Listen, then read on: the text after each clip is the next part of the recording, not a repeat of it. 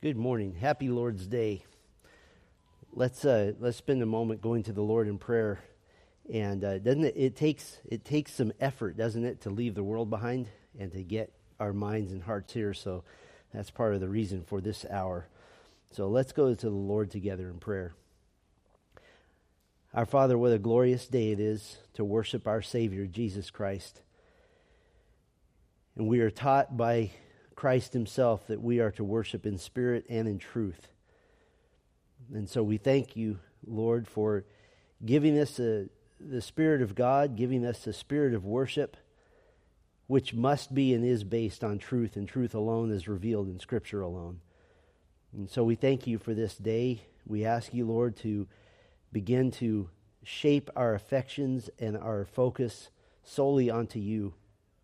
This world is filled with distractions and difficulties and pains and trials. And so to come together and look heavenward is our mandate and is our duty today. I pray, Lord, that you would be pleased with our efforts to worship you today, and that we would be edified and lifted up, strengthened in our faith. And we pray in Christ's name. Amen. Turn to Psalm 3. We're going to begin just simply by reading the psalm together, and then we'll go kind of a chunk by chunk through it. Psalm 3, and just a reminder in your Bibles, the little superscription, a psalm of David when he fled from Absalom, his son. Those are inspired. Those are part of the original text. In the Hebrew Bible, that would be verse 1. So it's really confusing when you're comparing the two, but you just have to add 1 to all the verses. So it is a psalm of David when he fled from Absalom, his son. O Yahweh, how my adversaries have become many. Many are rising up against me. Many are saying of my soul, there is no salvation for him in God. Selah. But you, O Yahweh, are a shield about me, my glory, and the one who lifts my head. I was calling to Yahweh with my voice, and he answered me from his holy mountain. Selah.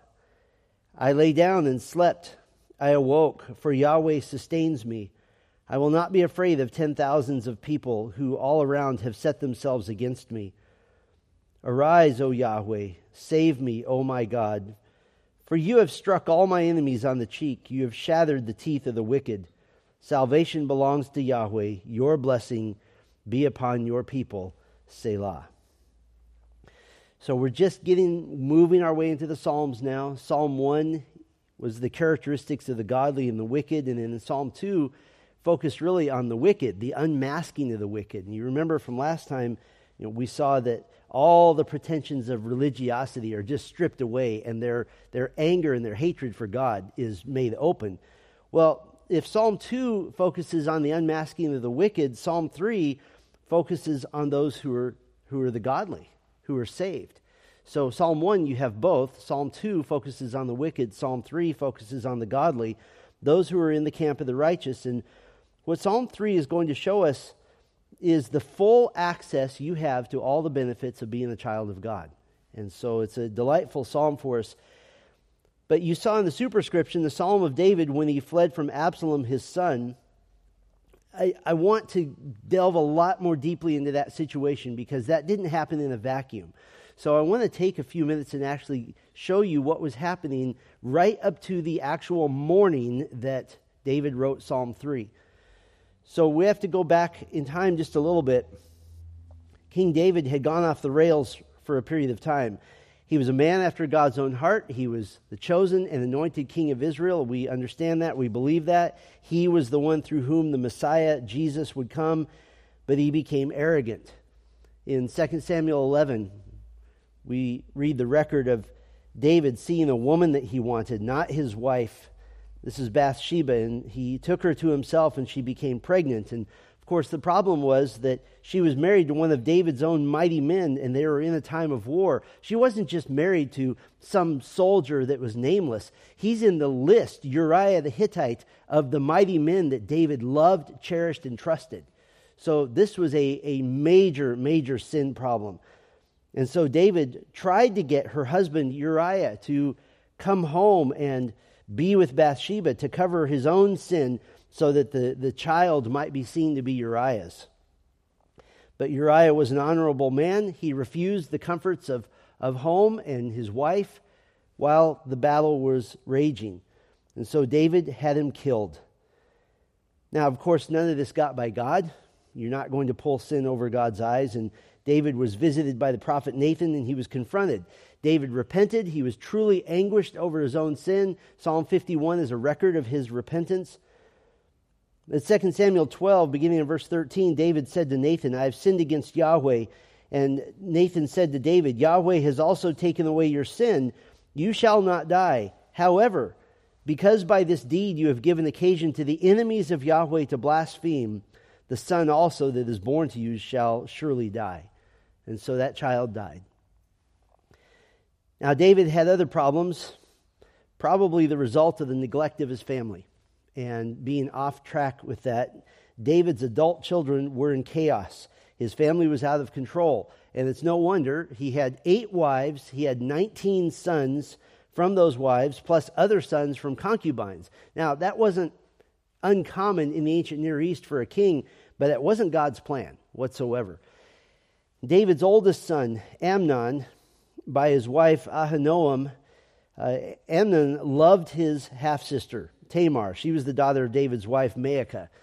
And so this young woman, Tamar, was a virgin awaiting marriage, and Amnon violated her, forced himself on her, and she begged him to marry her so that she wouldn't be shamed, she wouldn't be humiliated.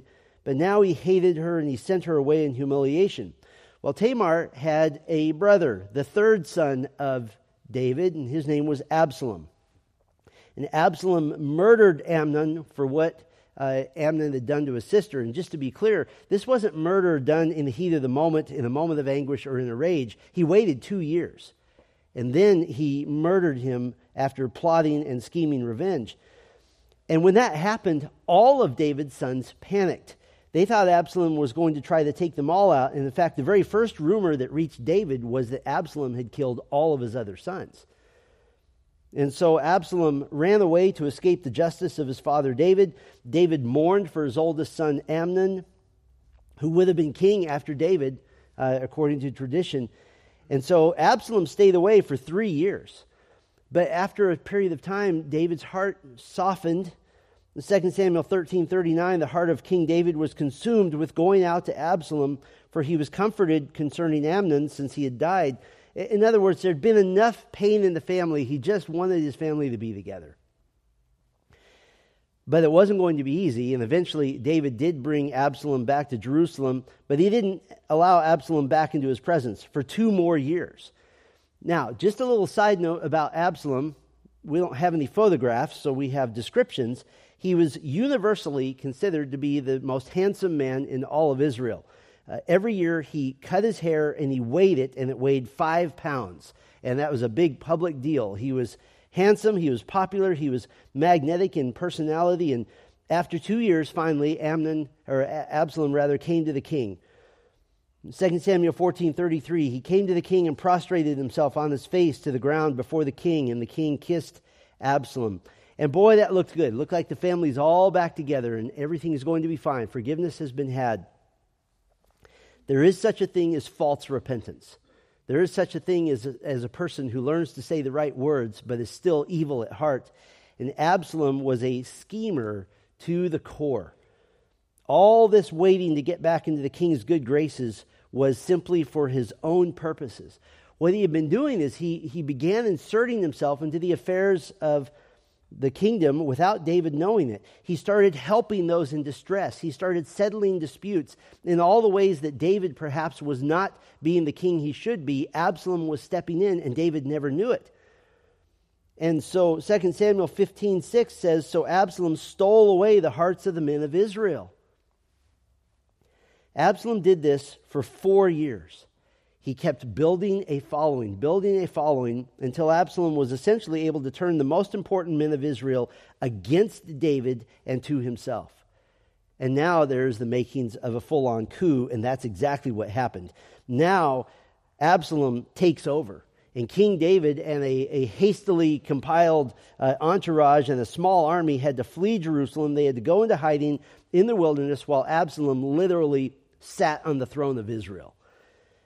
Many of David's trusted friends and counselors all turned against him. They put their finger into the wind of the turning political tides and thought they'd better go with the winner, and they thought that was going to be Absalom. David is obviously crushed. He's anguished as he escaped. 2 Samuel 15:30 says, David went up the ascent of the Mount of Olives and wept as he went, and his head was covered, and he was walking barefoot. And all the people who were with him each covered his head and went weeping as they went. And then Absalom did two absolutely heinous things, arrogant things. First of all, David had left behind 10 official concubines in the palace, and Absalom set up a tent on the roof and had his way with all 10 of them in public. This is the ultimate humiliation to a king in the ancient Near East and a humiliation to his father. And the second heinous thing he did was he mustered a massive army to hunt down his own dad. So Absalom is now closing in with an army.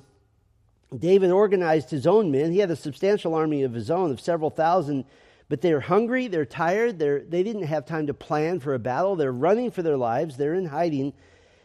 And early in the morning, in which those two forces would clash, David penned Psalm 3. It's a lament. It's a cry to God.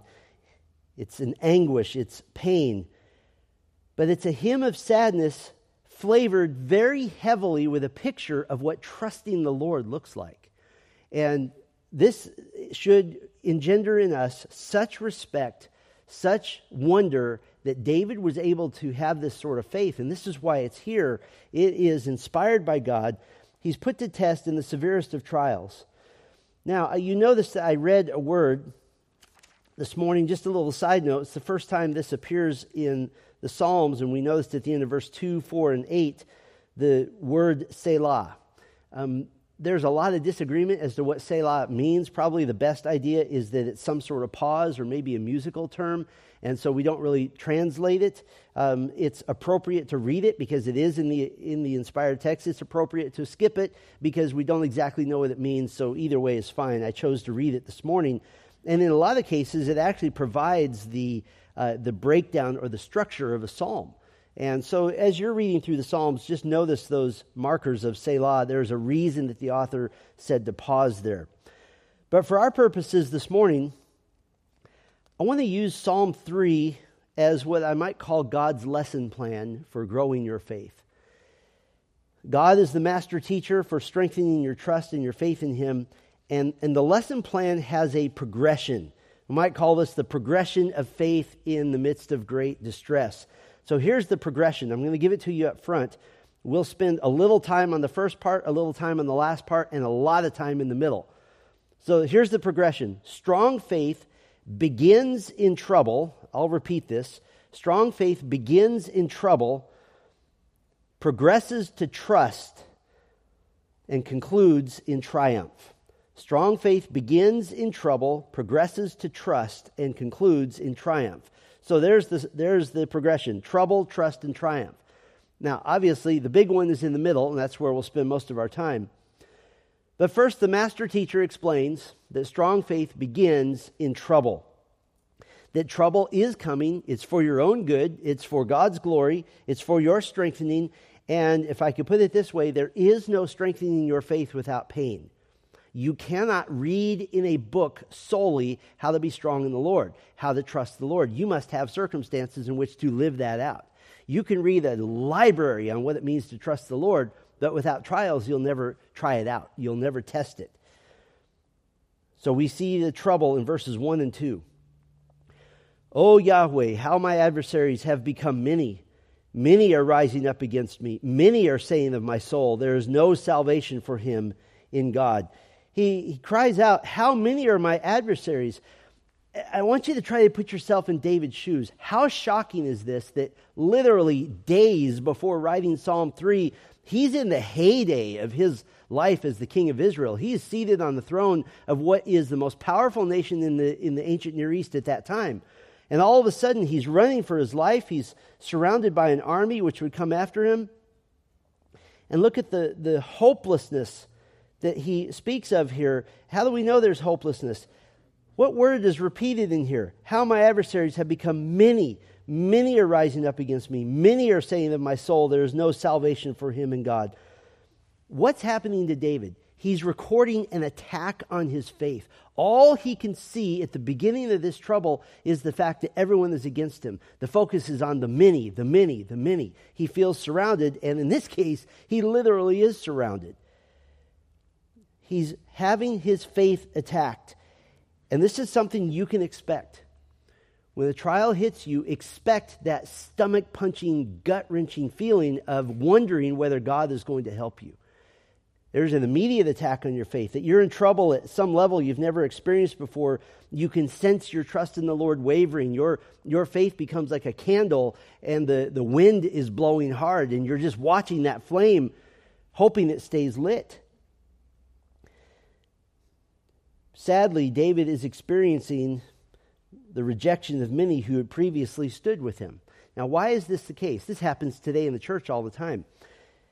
David's life is suddenly in turmoil. So the theological conclusion that people come to is, well, if God is not blessing your life, then you must be out of favor with God. That because you have trouble happening, God must have rejected you, and your faith must be false. You know, my faith, I trust the Lord, my life's going just fine. Your faith must be false because your life is not going well. What is this?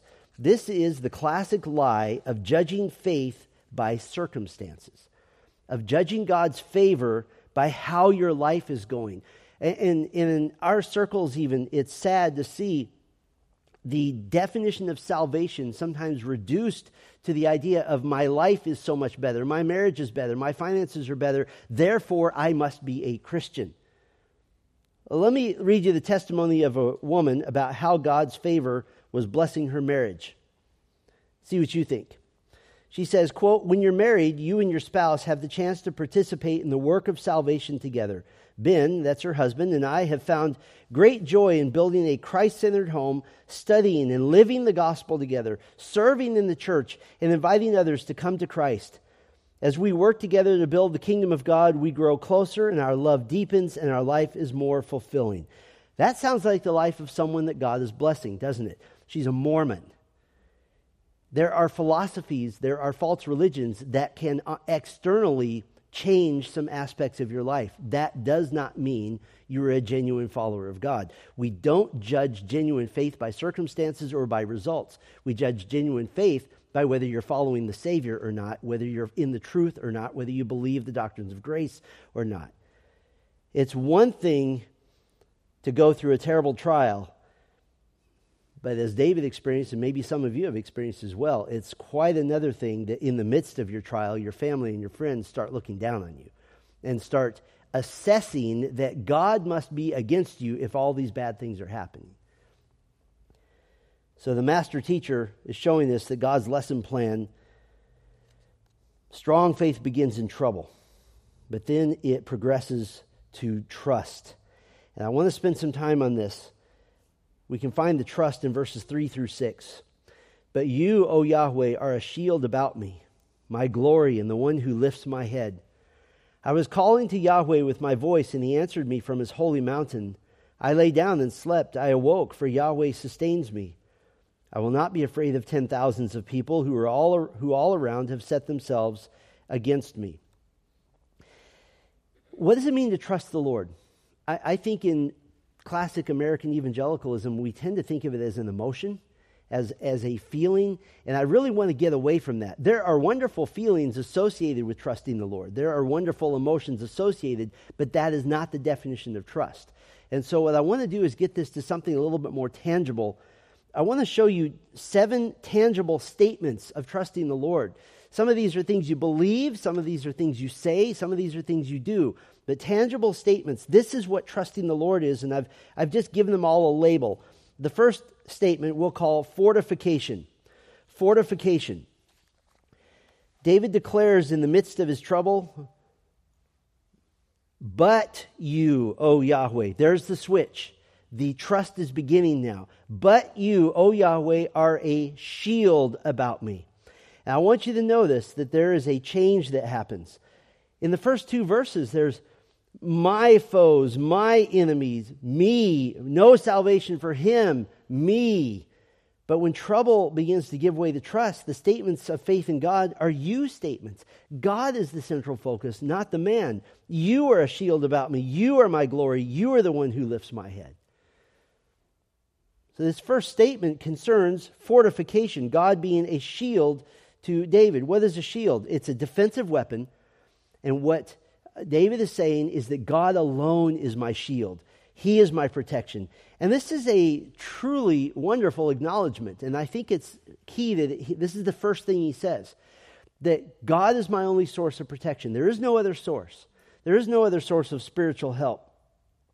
What does it mean? Well, by acknowledging the fortification of God, that God alone is my shield, it means that the only painful things that happen to you are the things that God ordained, the things that God allowed. There is never a time in heaven when an arrow is going towards you and gets around the shield of God and God goes, that one got by me. That never happens. I read recently that a man who said when he wakes up in the morning, he hears a voice and he doesn't know whether it's God or Satan, and so he has to keep praying until he finds out which one it is. You know what that is? That's an unbeliever. Our faith says God is sovereign, and every arrow that strikes me is one that God allowed and ordained, and it has a reason and it has a purpose, and it will ultimately have a happy ending, and we'll get to that. No arrow can get by that shield unless it's ordained by God. There's not one thing that will ever get to you that God did not allow and ordain. First statement of real trust, fortification. Here's the second statement, identification. Identification. David says to God, you are my glory. Now this sounds a little bit arrogant from our standpoint. Why would David proclaim that God is David's glory? Well, this is the king of Israel. David has been given the glory of God as the king of Israel. He is the representative of God. There's been a kingdom bestowed on him. And David is proclaiming that if his glory is to remain intact, which David believes it will only be due to the graciousness of God keeping it intact. You made me the king of Israel. You gave me this glory. If I keep it, it'll be because of you. He's trusting the Lord to restore his crumbling life and kingdom back to him and to keep the promises he's made previously. Now, I labeled this statement identification because God has identified with David. God has declared that David belongs to him, and to God's glory, God will restore David's glory. This is why the final result of our salvation in Christ is called in Romans 8:30 glorification. It means to elevate someone to a high place. That's what glorification means. Jesus declared in his great high priestly prayer in John 17:22, the glory which you have given me, I have given to them. Who is that? That's us. That they may be one just as we are one. Hebrews 2:10 says that God is bringing many sons to what? To glory. That there is a time where God will elevate us. Why is that? Because God has identified with you in Christ. He's identified with you, and you're in Christ. Christ is in you. And what does that mean? It means that the days of your humiliation, your dishonor, your embarrassment are temporary. That glory is coming. Glory is on its way. So the first statement, fortification. Second statement, identification. The third statement of growing stronger in the Lord, trusting him, restoration. Restoration. David says that God is the one who lifts my head. And that's just what it sounds like. David's head is bowed in shame, in degradation, in humiliation, and he trusts that God is going to deliver him from this. And you know what's beautiful about this? Who ultimately caused this? Yes, God did, but David neglected his family. He neglected to properly parent his kids, and yes, his adult kids, and to let Absalom know that, hey, there are punishments for sin and you need to endure them instead of just forgiving him without actually dealing with the sin. This is David's fault. And yet God will still lift his head. For David, this is an expression of trust that God would restore the kingdom to him. And so if you follow David's logic, it's very simple. God is the one who already has done so much for David, so God's not going to let him die humiliatingly in an insurrection. Particularly since David is a repentant man, he is humble before the Lord when confronted. And I love this picture. I hope you can catch this picture. It is the picture of a believer who hangs his head in shame and in humiliation. And many of you have been through situations that are humiliating and it makes you feel great shame. But God says, no, I will lift your head. I will restore you. That day will come. The first statement, fortification, then identification, restoration. Here's a fourth statement. And this is really the central focus of the psalm, supplication. Supplication. In verse 4, I was calling to Yahweh with my voice. Now, some have said that the phrase with my voice is metaphorical, that, it's just he's calling to God metaphorically. I think David took the time to be precise. He's saying that he's praying aloud. I would say he's probably praying loudly. He's talking to God. His prayers, in other words, aren't just vague heavenward thoughts. You've heard the saying that sometimes you do prayers and sometimes you do flares. And these aren't flares. These are real prayers. He is making specific requests.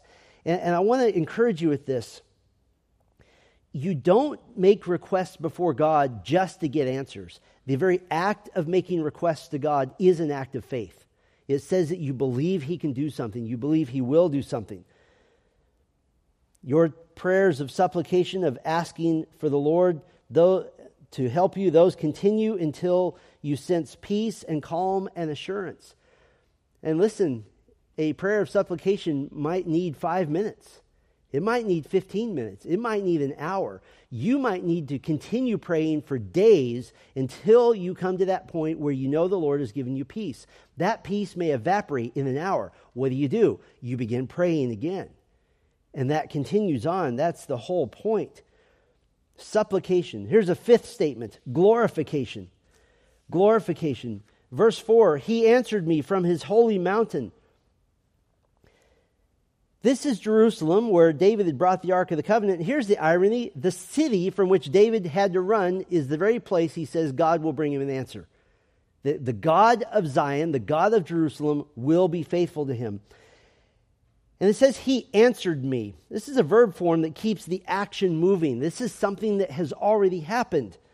Now, before we see that thing that has already happened, the prayer that's already been answered, I want you to notice that David is giving God glory for this answer to prayer. And really, that's the ultimate purpose for all answered prayer, isn't it? What a wonderful way to pray, to say, here are my requests, and I believe you would receive great glory in answering these requests. If your motivation is to give God glory, not just to get your prayers answered, that gives you a great grounding in your faith, and it puts your priorities in the right place. So what is this answer to prayer that David's already received? The first statement, fortification, identification, restoration, supplication, glorification. Here's a sixth statement of something tangible to do, observation. Observation. At the end of verse 4, David generally gives God glory for answered prayer. That's a general glorification. But now David's observing specifically what the prayer and what the answer is. Verse 5, I lay down and slept. I awoke, for Yahweh sustains me. Now I want to deconstruct this a little bit. What is the prayer that David prayed that was answered? Psalm 3 is a prayer in the morning which reflects a prayer he prayed the night before. Did you catch that? Psalm 3 is a prayer that he prayed in the morning that reflects upon a prayer prayed the night before. Last night he prayed, verse 4, I was calling to Yahweh with my voice. And now in verse 5, David has been able to sleep and he awoke. Why? Verse 5, I awoke, for Yahweh sustains me. This could probably a little more accurately be translated, He sustained me. Past tense. I not only slept, I made it through the night. He's marveling that not only did he fall asleep, he actually woke up on this earth. Now, why is this so important? Why does this seemingly little tiny thing of a decent night's sleep mean so much to David? The reason it means a lot to him is because this is a small answer to prayer he sustained in the night, which David took as a signal that God was going to answer the larger prayer. That is, to be defended against all the hordes that were coming against him. I absolutely can't emphasize enough how vital and important it is that this statement of observation is to strengthening your faith, rehearsing, reviewing every little answer to prayer, every little blessing every day. That tells you that the Lord is working. This is placing yourself in the same position as a terrified man in 2 Kings 6. You remember this story. The servant of Elisha the prophet was terrified of the army of the Arameans. They had come and surrounded the city of Dothan. And the servant was panicked. He ran to Elisha. He said, "Alas, my master, what shall we do?" And 2 Kings 6:17 says, Elisha prayed and said, "O Yahweh, I pray, open his eyes that he may see." And Yahweh opened the eyes of the young man, and he saw, and behold, the mountain was full of horses and chariots of fire all around Elisha. Now, what's the point? By observing, as David did, every little answer to prayer, every tiny grace of the Lord, every little blessing hour by hour, you're opening your eyes to the armies of heaven that have been deployed on your behalf. It keeps you from hopelessness. It keeps you from terror and from fear because you see the Lord working. Now, that gets us to our seventh statement we'll call determination. Determination, fortification, identification, restoration, supplication, glorification, observation, and determination. And this is really the crux of what trusting the Lord is all about. You've done these 6 things so far. You have fortified yourself. You have seen that God is my shield. You have identified and seen that God identifies with me. He's not going to abandon me, and so forth. So you get to this high point that I'll call determination, because now as he's exercising trust in the Lord, he makes an internal determination. It is the idea of determining that I will stand firm. And what does he say? He says that he will not be afraid of 10,000s of people. Now this is terrific. Verse 1, my adversaries have become many. Many are rising against me. Many are saying to my soul, there's no salvation for him in God. 10,000s of people. It's the same root word. I will not be afraid of the many. Verses 1 and 2, the many are causing panic. Now in verse 6, he determines he will not be afraid. Now why is he not afraid? He got the small signal that the Lord showed him that if David was able to have a good night's sleep. I mean, look, sometimes we have a bad night's sleep when we have a test the next day, or when we're afraid of something we don't want to do the next day. David had a good night's sleep when tens of thousands of soldiers were getting ready to come try to kill him, and he fell asleep. I can't even fathom that. Based on that, and that is nothing short of miraculous, the adrenaline alone needed to go into individual combat doesn't allow you to sleep. God overrode that natural human response, and he slept. And so based on that, which he saw as miraculous, he determined that he would trust the Lord. Now, I want to be really clear about this. I don't want to send you off on a hunt for signs from the Lord. Well, I drove through this McDonald's and they had a coupon for 20% off. I take that as a sign for the Lord that I'm going to be fine today. That's a dangerous effort there. It's subjective and it involves interpreting events wildly, always to your own favor, by the way. Nobody in the signs and wonders movement and in the charismatic church, they never say, I had this sign from the Lord that the Lord is going to just nail me for the next 5 years and I'm going to be miserable for that time. Nobody ever says that. However, it is okay and it is appropriate, according to the example of David, to make observations of the Lord's blessings to you each and every day. To make observations of answers to prayer.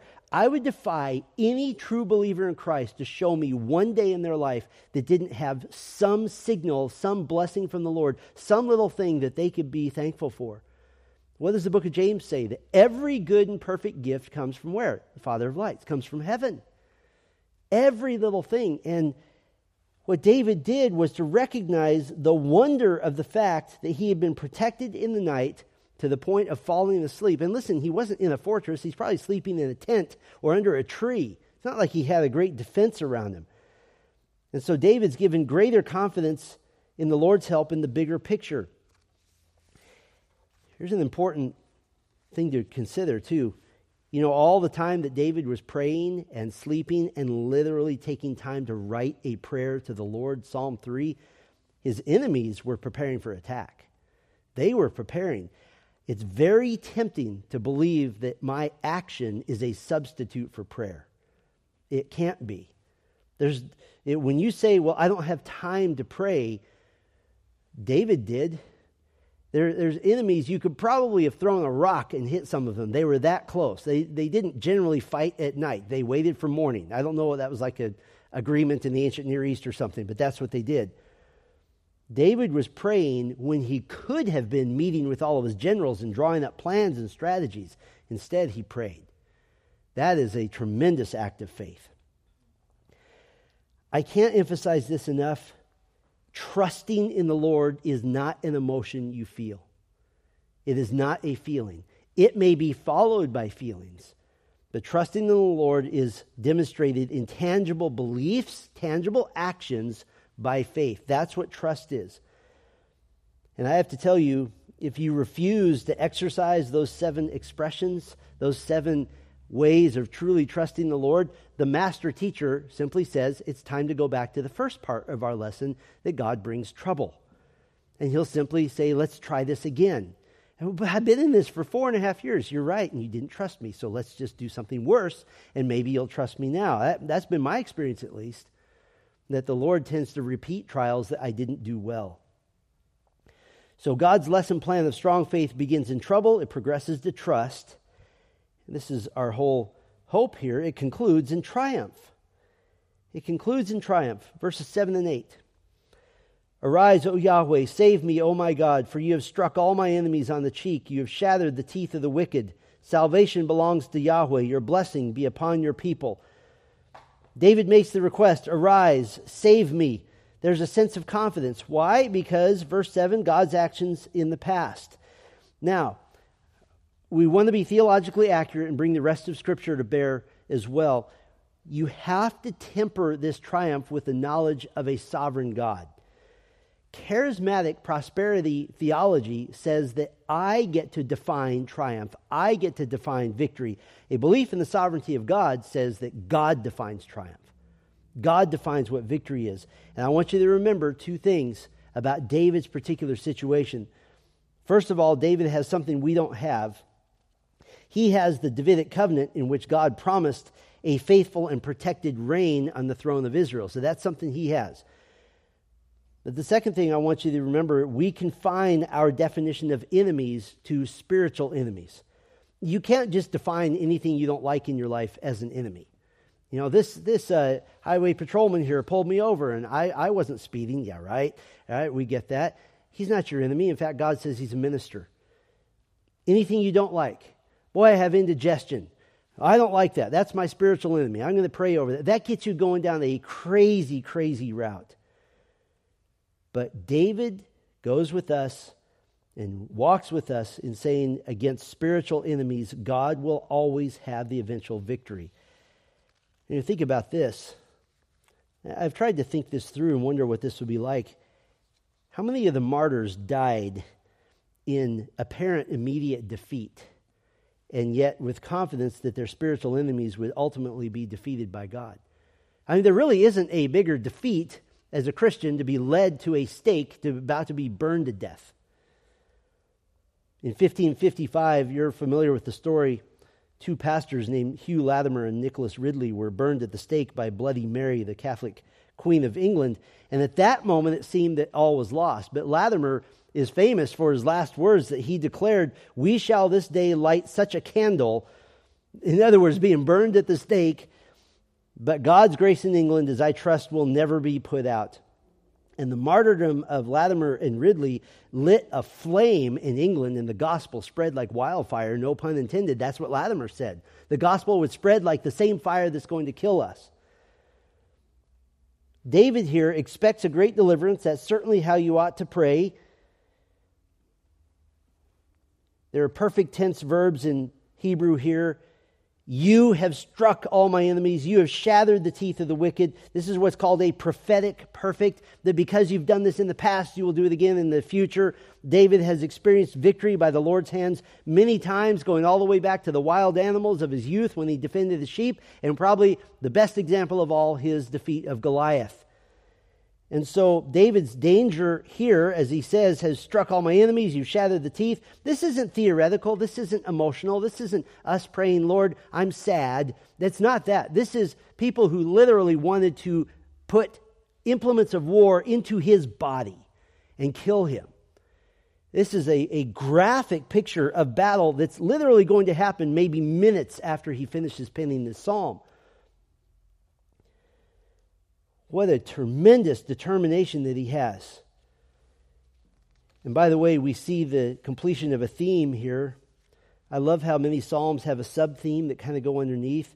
The theme of salvation. And there's a sequence. The sequence around the theme of salvation. Verse 2, the mocking of David. There's no salvation for him in God. Verse 7, save me, O my God. Same root word. And verse 8, salvation belongs to Yahweh. He goes from me all the way to God. He expects a triumph, but the battle hasn't happened yet. And the point I'm making here, we cannot define victory. God must define it. You can't say, God, here's my definition of victory, here's what you're going to do. He must define it. And the reason I want to make this clear is that the triumph that David is experiencing here, the battle hasn't happened yet. What's the real triumph? And don't miss this. If you miss this, you miss the whole point of Psalm 3. The triumph that David experiences is internal. It's the triumph of the heart. It's a series of declarations about what God has done. It's not necessarily that God is certain of, or that David is certain of the outcome. What he is certain of, salvation belongs to God. If I'm going to be saved out of this situation, it will be all God. He's certain of coming victory. He's certain of that triumph. But the form of that victory, the substance of that victory, is not known to him, nor is it known to us. David's victory will be certain in that he will take his throne back. But it has a tragedy with it, the death of Absalom. And it tore David to shreds. When he learned of Absalom's death, 2 Samuel 18:33, the king trembled and went up to the chamber over the gate and wept.